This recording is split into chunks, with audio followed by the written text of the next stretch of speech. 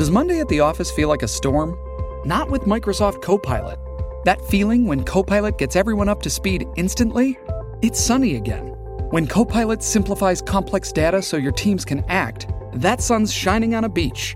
And when Copilot uncovers hidden insights, you're on that beach with your people, and you find buried treasure. That's Microsoft Copilot. Learn more at Microsoft.com/AI for all. It is Monday. Welcome back to the Sean Spicer Show. I hope you did have a good and relaxing weekend. I did. And I enjoyed that extra hour. I really did. Although I hate the darkness. And that's what I'm going to see tonight. You know, when it starts, at least for us here in the mid-Atlantic region, it gets dark now at like 4:10. It's just, I don't like that. I don't like it. I'm already looking forward to springing ahead. How's that? Anyway, I mentioned it a second ago. Debate prep is back. What is that? The morning of the debate, Wednesday morning, and the day after the debate at 9 a.m. Eastern time, myself, Mark Halpern, Governor Scott Walker, and Gail Gitschow, a presidential veteran herself and GOP strategist, are going to do analysis of what we can expect at the debate, and then we'll do it after the debate on Thursday morning. You can watch live here on my YouTube channel if you want to subscribe to the YouTube channel, or you can be part of my locals community and ask questions and interact with us.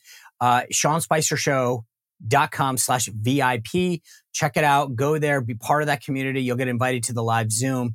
So much to break down after my conversation with Dave Rubin, because the poll numbers, I want to get to those and explain to you how that is changing everything. Today, Trump is in court in New York. He's actually taking the stand, talking about the value of his properties. We'll see how that goes. Plus, Kim Reynolds, the governor of Iowa. I did a video with her at the state fair. You might recall that. It's still out there. She is endorsing Ron DeSantis. Now, what impact is that going to have? We'll see. They're still way behind when it comes to the polling of Iowa caucus goers from Donald Trump. Can he break away from Nikki Haley? Again, I'll get into that. And then obviously what's happening here at home with these Hamas protests over the weekend. Downtown DC, absolutely disgusting. They were hanging on the gates of the White House, defacing monuments, vandalizing streets and shops, putting stuff all over the place. I was out Saturday night in downtown DC after a game, and it was unbelievable. Anyway, I want to break that all down with the host of the Rubin Report, Dave Rubin. Let's welcome in Dave. Dave Rubin. Shipping can make or break a sale, so optimize how you ship your orders with ShipStation. They make it easy to automate and manage orders no matter how big your business grows. And they might even be able to help reduce shipping and warehouse costs. So optimize and keep up your momentum for growth with ShipStation. Sign up for your free 60-day trial now at ShipStation.com and use the code POD. That's ShipStation.com with the code POD. Rubin, good to see you. I hope that you have fallen back and you are solid there in Florida. I know how this falling back and springing ahead affects people differently, so I'm hoping you're all right. Yes, I am fine. The hour did cost me a little bit, but as you know, I was in London all of last week, or as it's better known, London Stan, for Jordan Peterson's ARC conference, and I was going by Hamas rallies and everything else. I only mention that because of the time change. I think it's a 5-hour time change from Florida to London, and I had been in LA a couple of days before, so I don't know what day it is, what month it is. You're Sean Spicer, though. Do I have that correct? Don Jr., actually. Don Jr. It's good to be with you. Yeah.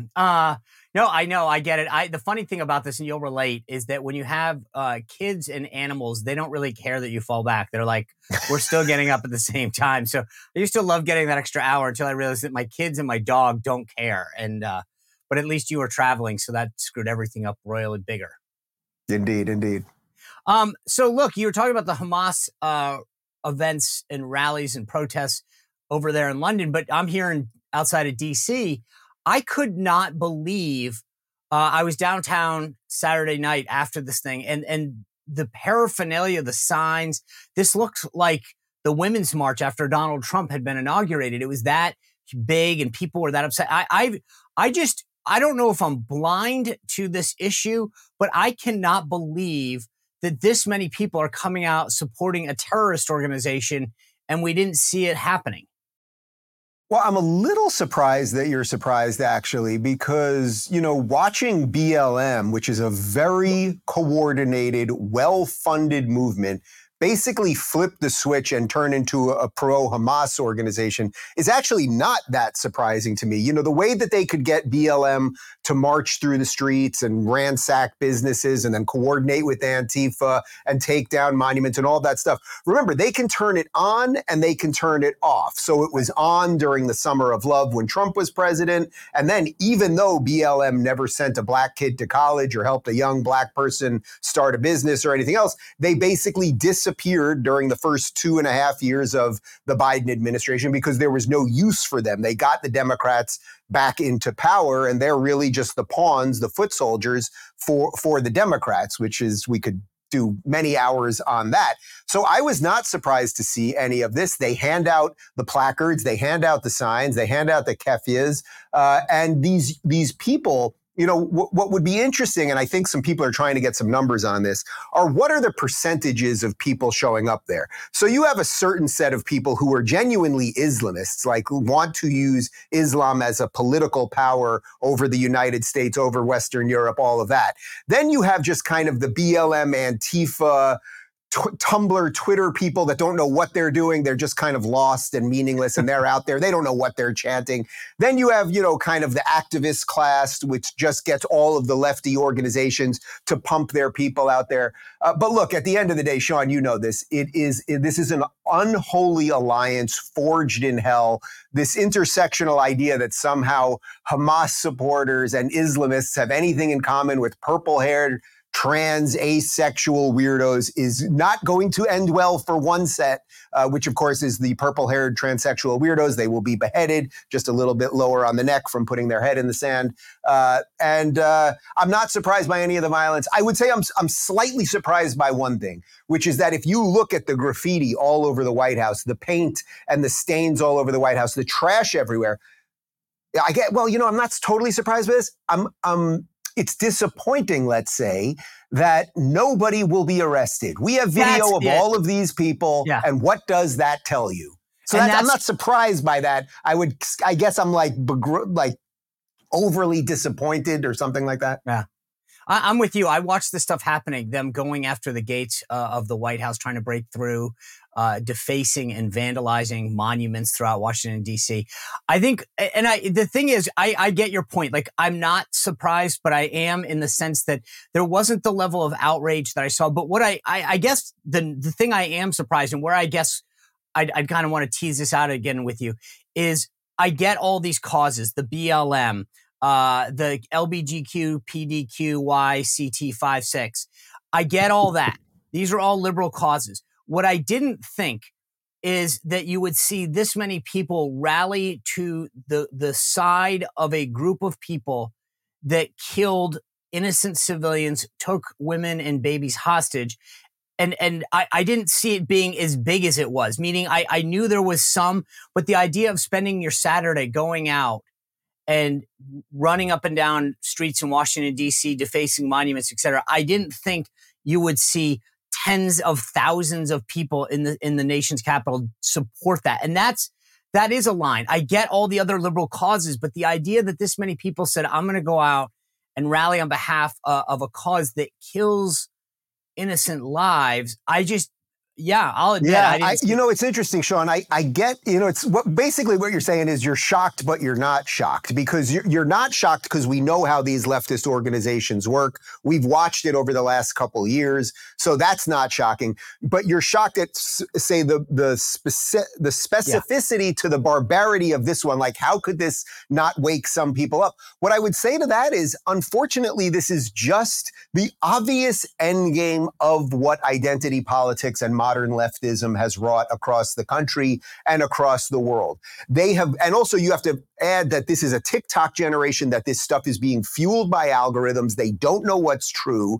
And by the way, just wait, because, if you think that Israel is the issue here, this is not about Israel. These people are trying to disconnect the Jews from Israel. Well, if they can manage to do that, I'm fairly certain they could disconnect a guy named Sean Spicer from living in America. And that is really what this is, because your Irish heritage or anyone's Italian heritage or Greek heritage or Jewish heritage or anything else is ironically, far less indigenous to America. I can absolutely and obviously do defend the right for this country to be here, but that's really what they're going after. This is just sort of part one of what is the end game with these guys. But the thing that I find interesting about this, to keep going down this, is that it's really splitting the left, right? You've seen Biden stand strong initially, at least statement-wise, with Israel. But then this weekend, and I want to read you what President Obama said that I think, because it's interesting, that he talks about the fact that that there's issues on both sides. I mean, this sounds like their version of Charlottesville, that you have, it's not, the left is not unified on this. They're basically saying it's blood, every side has some issues on this. And my view was, you can argue that the geopolitics of Israel and the 67 borders and occupation and all that, I get that. There is a broader, geopolitical conversation to have. But at the end of the day, what Hamas didn't come in and say, we're going to reclaim this area, whatever. They went in and killed innocent civilians, which is something that's a step further than it's literally a terrorist act. And you've got Obama and other people coming out and saying, but they were kind of justified. It's not as black and white as some people were saying. And I am fascinated by the split on the left. And I guess the question to you is, do you think that this becomes a bigger problem? Because the right largely is just firmly standing with Israel. It's the left that is splitting. There are I would say there are some little fissures on the right. Let's say there's generally more a libertarian class of people who want nothing to do with the world. I think the problem inherent with that, of course, is the world wants something to do with you, whether you want something to do with the world or not. The bad guys, whether you just say, okay, we're here, we don't want anything to do with anyone, the bad guys still kind of want you. And by the way, they're in the country already because we've had open borders. But that I wouldn't say is sort of a movement based in hate or anything. It's a libertarianism or isolationism. They don't want the funding. It's a political ideology. I think you can be absolutely principled and defend that, even if personally I think it's a little mistaken. What you're talking about, though, is how radical the left has become, and then you're talking about a group that I think is still the key group of people in America in terms of swinging elections, which are the sane liberals, and there used to be a lot of them. These are the Bill Maher liberals. This once was the JFK liberal, the Daniel Patrick Moynihan liberal. We've talked about this before. That group of people who maybe they want a little bit bigger government than, say, you want. They still maybe believe in some social programs or public education in a bigger way than you or I.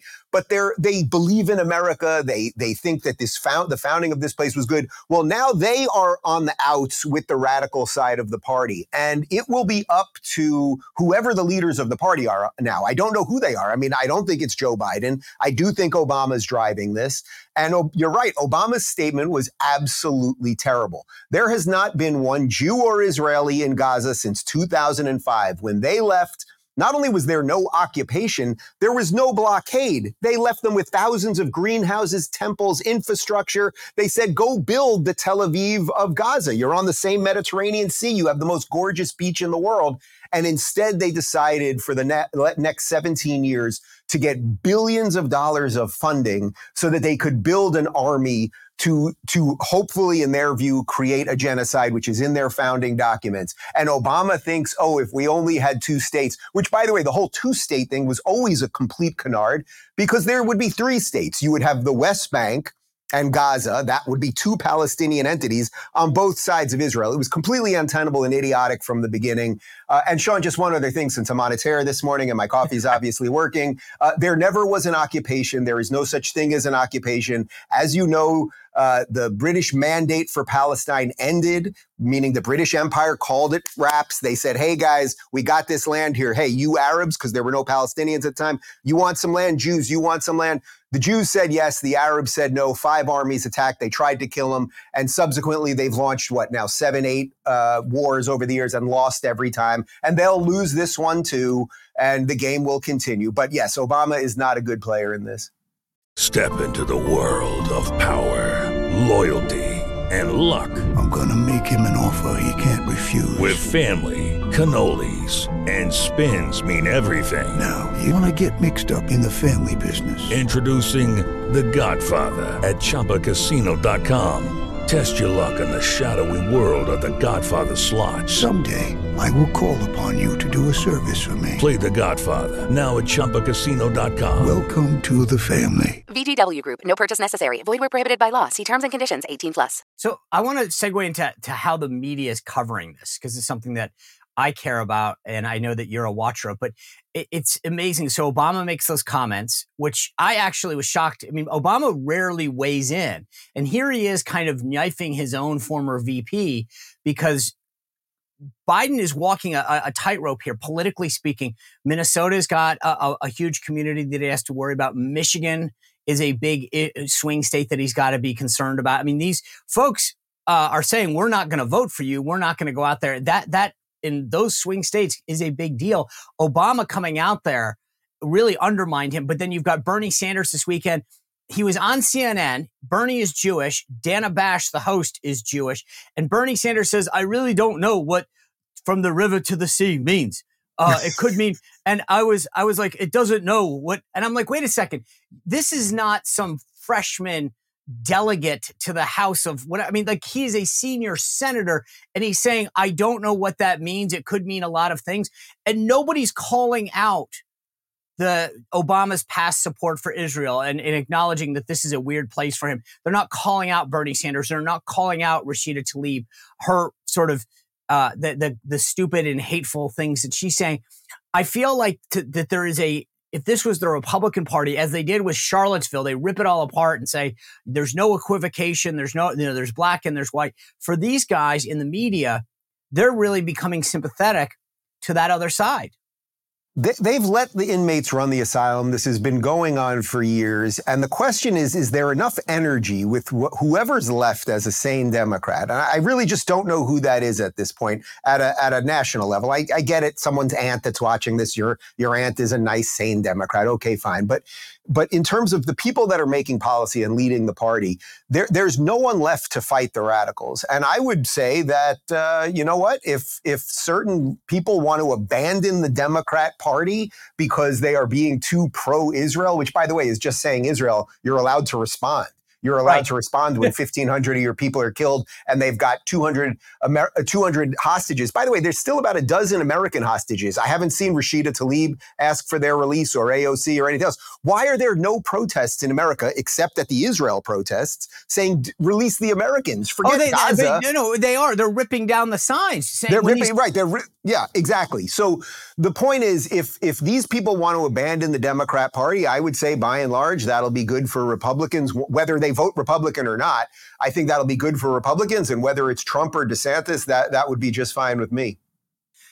Yeah. Before I move on for this, I want to ask you domestically, Speaker Mike Johnson, the new speaker, has sort of bifurcated the Ukrainian and Israeli funding and then wants to offset that Ukrainian funding by cuts to the IRS. The media has lost their mind and said, I can't believe he's doing this, and it's going to be DOA in the Senate, as if the House is supposed to just sit back and say, thank you, sir, for sending over that spending bill from the Senate. We will be ready to take it up when you're ready for us. Like, they have an equal voice in this. We're spending billions of dollars. What do you think about Johnson's approach to this? Oh, I think it's completely right. It's exactly what any of us would want. Of course he's right. Think about it. Let's put aside everything I've just said about Israel. Let's put aside anyone's feelings about Ukraine. There are these two issues happening right now. Now, we happen to be in the business of funding things and arming things and everything else. Again, you could say that's all wrong. I've been super critical, obviously, of the Ukraine war because we, unlike Israel, we don't know who our allies are. We don't know if this has anything to do with Western values. We have no idea what the actual benefits of helping Ukraine are, and Putin has nukes. But removing all of that, if you were running a business, you don't just say, oh, all of these things have to be funded at the exact same time, these things that have nothing to do with each other. So of course they should be disconnected. You can make someone in the Senate can make an argument for why you should have funding for, say, Israel, why you should have funding for Ukraine or not. But the idea that they're packaging them together and that Biden has basically said, if I don't get a package deal, I'm going to veto it. It shows you everything you need to know about the swamp. So I'm completely with Mike Johnson on this. Completely with I am too. You know, the funny thing is about the Ukraine funding. And I know that's separate because there's widespread Republican support for the funding in Israel. But the thing that I thought was brilliant about it, not just the offsets, but by separating the Ukraine funding, it has to be dealt with.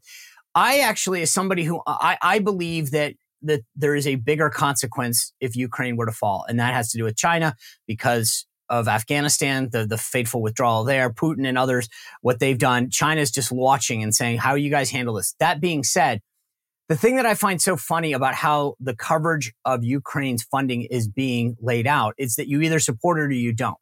Now, my answer is, I think that the way it's happened is this blank check. We just keep funding them. We keep funding them. Obama's own State Department put out a report that talks about the massive corruption that's going on over there. And my point, and what I think a lot of Republicans in the House have said, one, give us a plan to tell us what the end state is. What does victory look like and how do we achieve it? And actually giving Ukraine the tools they need to win when they need them, as opposed to saying, we're going to hand you a slingshot and hope that you win, as opposed to the weaponry that they're claiming they need. And two, some accountability for the money and the weapons that we're sending over there. And no one wants to talk about that. It was Biden's State Department that issued the report saying there's widespread corruption and malfeasance. By the way, Sean, you're making a great point for two reasons. One reason is, right, do you just give blank checks to people and see what happens? We have no idea. You know, I've had Rand Paul on the show several times, and he has basically said to the Senate for a year and a half now, hey, can we just get some receipts? Does anyone know where? We're just handing them cash, right? And we're finding out that cash might be used for weapons. It might be used to pay pensions for people that live in Ukraine, government workers, all sorts of craziness. The second point on that, though, is that is actually radically different. And again, whether you agree with foreign aid or not, it's very different with funding to Israel. Israel, it's all itemized because it all has to go to military. So when we give in essence, Israel, let's say $1 billion or whatever it is, well, we know X amount goes to the Iron Dome. And by the way, it's all of their military spending, all the money that we give them for military spending has to be spent in the United States. So in some ways, it's welfare for the United States. Again, you can be against all of that in principle, but there's an absolute fundamental difference between saying to somebody, here's the blank check, let's see what happens. Oh, and by the way, it's signed already. You just write the number. Or we're giving this money and we know you're going to get this many missiles, you're going to get this many this, that, the other thing, Iron Dome, et cetera. So people need to understand that these things have nothing to do with each other. No, they don't. I want to move to back home to get into some domestic politics for a second. A lot of new polling out over the weekend. Surprisingly, the big narrative has always been that Trump can't win a general election. Yeah, he's way ahead in the primary. All of these swing states, save Wisconsin, show Trump up outside the margin of error. How do you think that changes, if at all, the race right now? Well, it seems to me that, connecting this to the previous story, they're getting ready to get rid of Biden. I think it's happening one way or another. I said it the day he was voted in. I said he would not be the nominee the second time around, whether it was health or whatever else. But it seems to me that right now the radicals, Obama's got some kind of plan. That's, by the way, why David Axelrod, former Obama guy this weekend, basically said Biden should get out. Who was the other guy? Not David Frum. There was another big guy in that world. Yeah. Right. So you can see it. They're seeding the ground, right? It's not like David Axelrod, who I think was Obama's chief of staff, would suddenly be like, oh, Biden's old, like saying it having nothing to do with Barack Obama. So I think what's happening here is they're starting to see these polls and they're trying to seed the ground, and they don't like him on, let's say he's not radical enough for them on this Gaza nonsense. So they're trying to figure out how to get rid of him. I think the issue for the Trump voters still has to be, and I've said this all along, and remember, Sean, if Trump is the nominee, I'm voting for him. Not a problem. But the issue is, if they're showing you polls that now show you that Trump is winning in these places, Trump believes and has made the argument for now over 2 years that the election was stolen. Why would they not steal it again? So it's very odd to me, if that is the position of Donald Trump and the position of so many of his supporters, well, it might be nice to see those numbers, but if you believe they did it once, why wouldn't they do it again? So I think there's a big mess here. But you know, go ahead. So pull that string a little bit. So if yes, he's up in these polls, they make claims about the 2020 election. So what would you think happens? I guess what I'm asking you is, play this out for a second. So that what do you think this is a rope-a-dope, get you to think that you're ahead and then, quote, steal it again?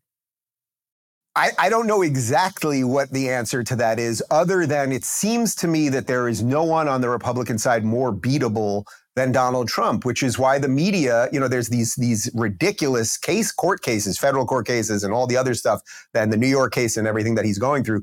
But the media is kind of laying off Trump. It's sort of like they kind of want him. We know his negatives are super high. You have to wonder. I mean, this is just an important thing for the Trump base to think about. Who are the new Trump voters? So even if you don't think you either think the election was stolen or you think it wasn't. But if you think it wasn't, well, where are the new voters? One of my big arguments for DeSantis this whole time, who, by the way, as you know today, is getting the endorsement of Kim Reynolds, the very popular governor in Iowa. So I think Iowa is going to shock a lot of people, but we can put that aside for now. But one of the key things in me sort of backing DeSantis has been not only, I think, are the policies right, and he's younger and all that stuff, and we've seen the results in Florida, but we know he can get crossover people. If I was to tell you, Sean, and this is just anecdotal, but there's a lot of empirical evidence on this as well, the amount of people who I meet in Florida from New York and Cali who are the most red Republicans, who were lifelong Democrats, it's all of my neighbors. It's many of the people that moved here with me. It's me. I'm a first-time Republican, believe it or not, here in Florida. So DeSantis, to me, can bring a new coalition in. Trump has to figure that out. Lucky Land Casino, asking people, what's the weirdest place you've gotten lucky? Lucky? In line at the deli, I guess? Aha, in my dentist's office. More than once, actually. Do I have to say? Yes, you do. In the car before my kids' PTA meeting. Really? Yes. Excuse me, what's the weirdest place you've gotten lucky? I never win and tell. Well, there you have it. You can get lucky anywhere, playing at LuckyLandSlots.com. Play for free right now. Are you feeling lucky? No purchase necessary. Void where prohibited by law. 18+. Terms and conditions apply. See website for details. So let's unpack this for a second. I want to talk about Iowa, as you put it, and then I also want to talk to you about Nikki Haley, but let's start with Iowa. I have said for a long time, let's work backwards. I think Nikki Haley and Tim Scott all in South Carolina. I actually don't think both of them will be standing by the time we get there. That's another story. In New Hampshire, Chris Christie's all in. And that's very confusing, right? Because you've got a governor and a senator that are there already. So that state, whatever happens, almost is sort of largely irrelevant in a way. Right. But point is, if you don't do really well there, you're out. And I don't think both of them. I think my guess is, total side note, I think Tim Scott is out before he gets there. As a sitting senator, to get shellacked in your own state would be an embarrassment. He'll drop out before then.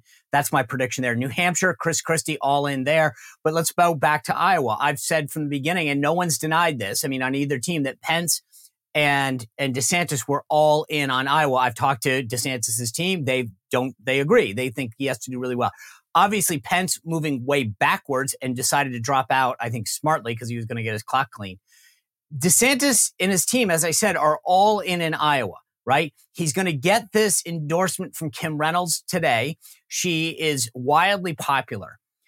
So if DeSantis doesn't win, let's just start with this in Iowa. Do you agree that that's kaputs for him? Well, I wouldn't say kaputs, but I think it's clearly the big move for him, right? Like, so if you agree with the basic notion that the DeSantis campaign has not been as exciting as the DeSantis governorship here in Florida, which I think most people do. Just for the record, I agree with you. I think he's done a phenomenal job as governor. I love not only how he's taken on policies, but he's taken on the media, the woke culture. So I think he has done a phenomenal job as governor. Yeah, look, there's a weird thing here happening with DeSantis, because if you remove Trump right now, if Trump had just decided not to run, first off, MAGA base loved DeSantis before this. They hate him now. But by the way, if he ends up being the nominee, Trump, I think, would do the right thing and get them behind him for the most part. But there's a very weird thing going on right now, because if Trump wasn't running, DeSantis is the best Republican candidate we've had since Reagan by far. Not only because of the results, but the policies, the youth, the family. Like he is the best guy in the right time. And I think a lot of MAGA people will say that privately. They're just not going to say it publicly. But that's not the situation we're in. Trump is running, and he's done a kind of salted earth thing with DeSantis. So he never got the real momentum, apparently, that I would have liked to have seen, or a lot of people would have liked to see. So yes, it puts undue importance on Iowa. As you know, you can win Iowa or lose Iowa, and it doesn't prove anything. Ted Cruz won Iowa, and Donald Trump went to be the nominee. So anything can happen. But yes, DeSantis is going to all 99 counties. I think he's been to like 88 of them already. He's drawing big crowds everywhere. Let's not forget Trump, who claims he's up by 50 points. He's attacking DeSantis all day, every day, including today because of this, the endorsement by Kim Reynolds. So I think there's some other stuff going on that is happening on the ground, and I think a lot of people are going to be shocked. But I could be wrong. It's politics. Sean, you know, occasionally some people are wrong when they try to guess what's going to happen in politics, if I'm not mistaken. Yeah, look, the thing about Iowa is it's all about organization. And having been out there, I think both DeSantis and Trump have had a phenomenal ground game operation. You're talking about 50,000 people that will determine the winner. I mean, in terms of if you can get 50,000 people to show up for you and commit on a caucus night to stay there, you'll probably win. And that's a big, and DeSantis' team and the super PAC has been going all in on that. So when you're talking about that small number of people, anything can happen. And that's where I think DeSantis' team is really banking on this organizational aspect of it. But let me kind of pull this out for a second. So I agree with you. DeSantis, like Trump, the thing that I said to Trump a long time ago, everyone's campaigning about what they would do and talking about policies of the Trump administration. You are Trump. The smart thing is don't attack them. You don't have to go after them. Just say, if you care about pro-life judges, here's what I did. If you care about growing the economy, here's what I did. If you care about, boom, boom, boom, boom, boom, you did it. You don't have to make a promise about what you will do. You can say, look at my record. Similarly, DeSantis in Florida has just knocked it out of the park with both how he handled COVID, how he took on Disney, how he handled education. He is proving over and over again that it's not theory, it's reality, it's in practice. I say all that because when you look at not just a lot of these early state polls, but Iowa specific, it's Nikki Haley that seems to be getting the momentum. Why do you think that is? It's a little, I'm not a big fan of polls in general, but going on the premise that you're laying out there, I would suspect if she's gaining a little bit, and I happen to personally like her, I think she would be a very fine vice president. By the way, she did an incredible job as U.S. ambassador at the UN under Trump. She's a little more neocon-ish than I am personally, but that aside, I think perhaps if she's gaining momentum right now, it's because of the first topic that we started with. Because, she's been raising the alarm on Iran for a long, long time. I think a lot of people are realizing that, again, this issue that we're dealing with worldwide right now is not just Israel and Hamas. There is a much bigger thing at play. And if you believe there's a much bigger thing at play, you want people who understand the geopolitics of it. So I think, her best moment so far, I think it was at the last debate over at the Reagan Ranch, was when Vivek and her were getting into it, right, and about foreign policy. And I think she said, I want to get the quote basically right. She said, every time I listen to you, I get stupider, because he just kind of puts out these vague platitudes about everything. A 38-year-old who's never been in politics. And I'm not saying being in politics makes you a perfect politician, but she's been in the belly of the beast fighting at the UN for Trump. That's also one of the odd things with the base Trump people with Nikki Haley. It's like nobody did more for the foreign policy that you guys loved, because the thing is, to be a more isolationist, which Trump is, you have to carry a big stick, speak softly and carry a big stick. That's what Nikki Haley and Trump did. So there's a weird disconnect with the Trump people and Nikki, which I think has a little something to do with one comment from January 6th or something like that. Something like that, yeah. Well, I prefaced all that because I think that's interesting is that Nikki gets credit, to your point, for a lot of rhetoric. DeSantis has actually done it, right? He can say, I did this on education. I protected, girls in team, playing in girls sports. I did this for the economy. I took on Disney. I did this during COVID. And Governor Haley, it's all theory. No one's talking about her record as governor or her record as UN ambassador. It's fascinating to me, the disconnect between how people are judging them. But so I'll end by this. We have a debate Wednesday night. Do you think that with these two candidates, the only thing I think that matters in terms of people are asking how important is this debate is I think it is a little bit of a show now between Haley and DeSantis. Yeah. Yeah, I think that's basically where we're at. One of them will be the last person standing to go against Trump. I think Haley, Vivek, because he's self-funded in many ways, and DeSantis, they all get to Iowa. I think you're right. Tim Scott may not even get there. Maybe he gets to Iowa. It's sort of irrelevant at this point. And that's it, right? So you're going to see a lot of fireworks between Nikki and DeSantis. And, I think generally speaking, the Republican base that is looking to vote is going to be a little bit more. DeSantis has won these debates. Look, I'm not pretending I'm not a DeSantis guy, but he has won these debates. You're right. He just has to turn to results. And even in these last few weeks, where obviously as governor of Florida, your lead issue is not foreign policy, but what did he immediately do? He immediately made sure we sent, I think, 3 planes to pick up Americans in Israel who were trapped. Like, that's what the federal government should do. He did it. What else did he do? He sent supplies to Israel from Florida to help them on the ground, and medical supplies and a whole bunch more. What else did he do? He immediately, when we had Hamas rallies here at public universities, he immediately, not infringed on their free speech, he said, you guys are providing material support for a terrorist organization. You can't do it.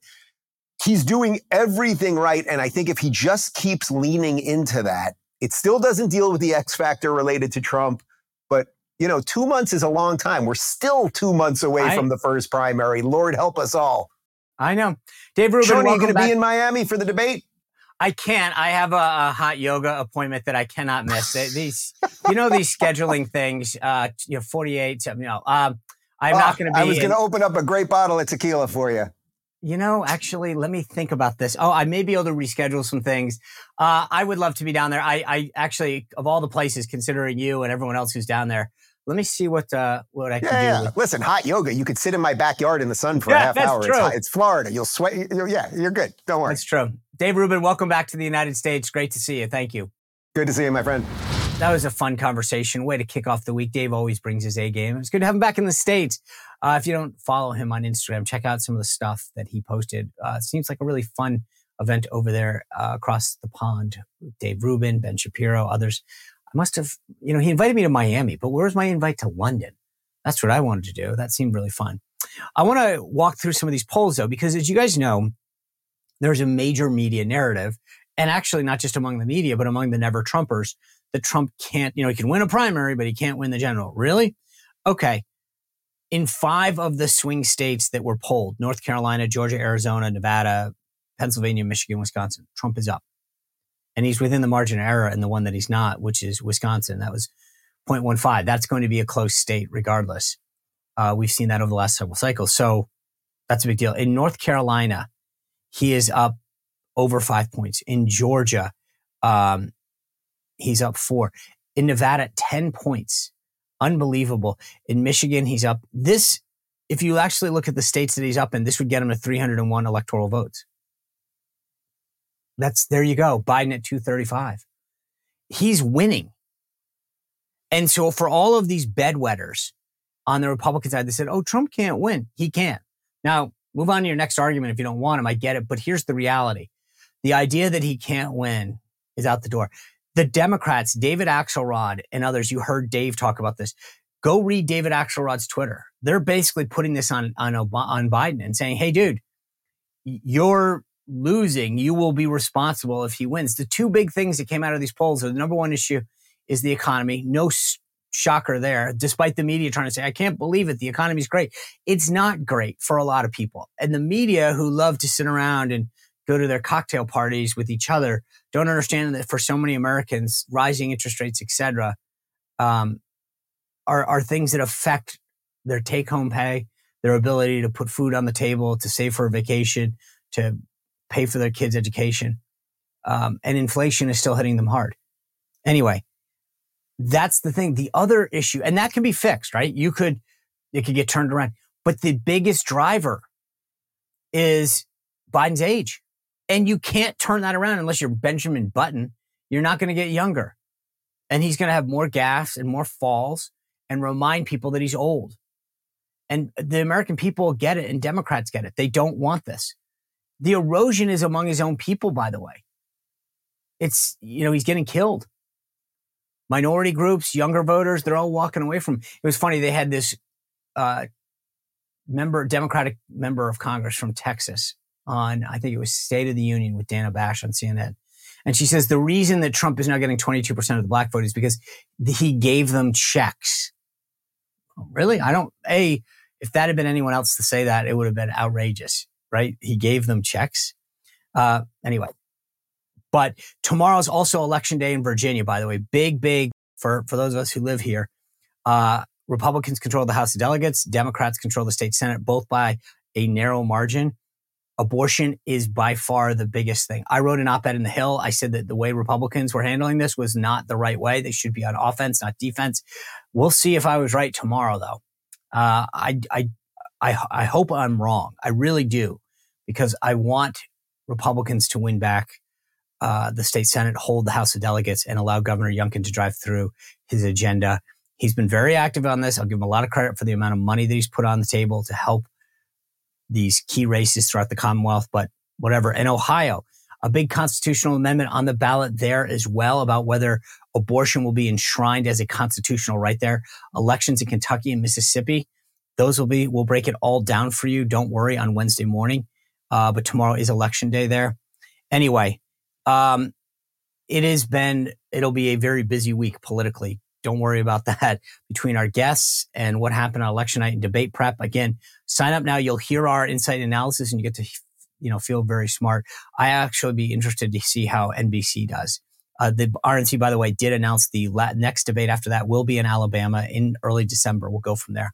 Anyway, as I said, Ron Johnson joining us tomorrow. That'll be big. Debate prep is back.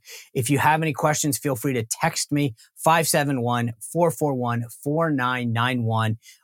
Thank you for joining us today and kicking off your week with us. We'll be back tomorrow with another episode of The Sean Spicer Show. Hello, it is Ryan, and I was on a flight the other day playing one of my favorite social spin slot games on ChumbaCasino.com. I looked over at the person sitting next to me, and you know what they were doing? They were also playing Chumba Casino. Coincidence? I think not. Everybody's loving having fun with it. Chumba Casino is home to hundreds of casino-style games that you can play for free anytime, anywhere, even at 30,000 feet. So sign up now at ChumbaCasino.com to claim your free welcome bonus. That's ChumbaCasino.com and live the Chumba life. No purchase necessary. VGW. Void where prohibited by law. See terms and conditions. 18+.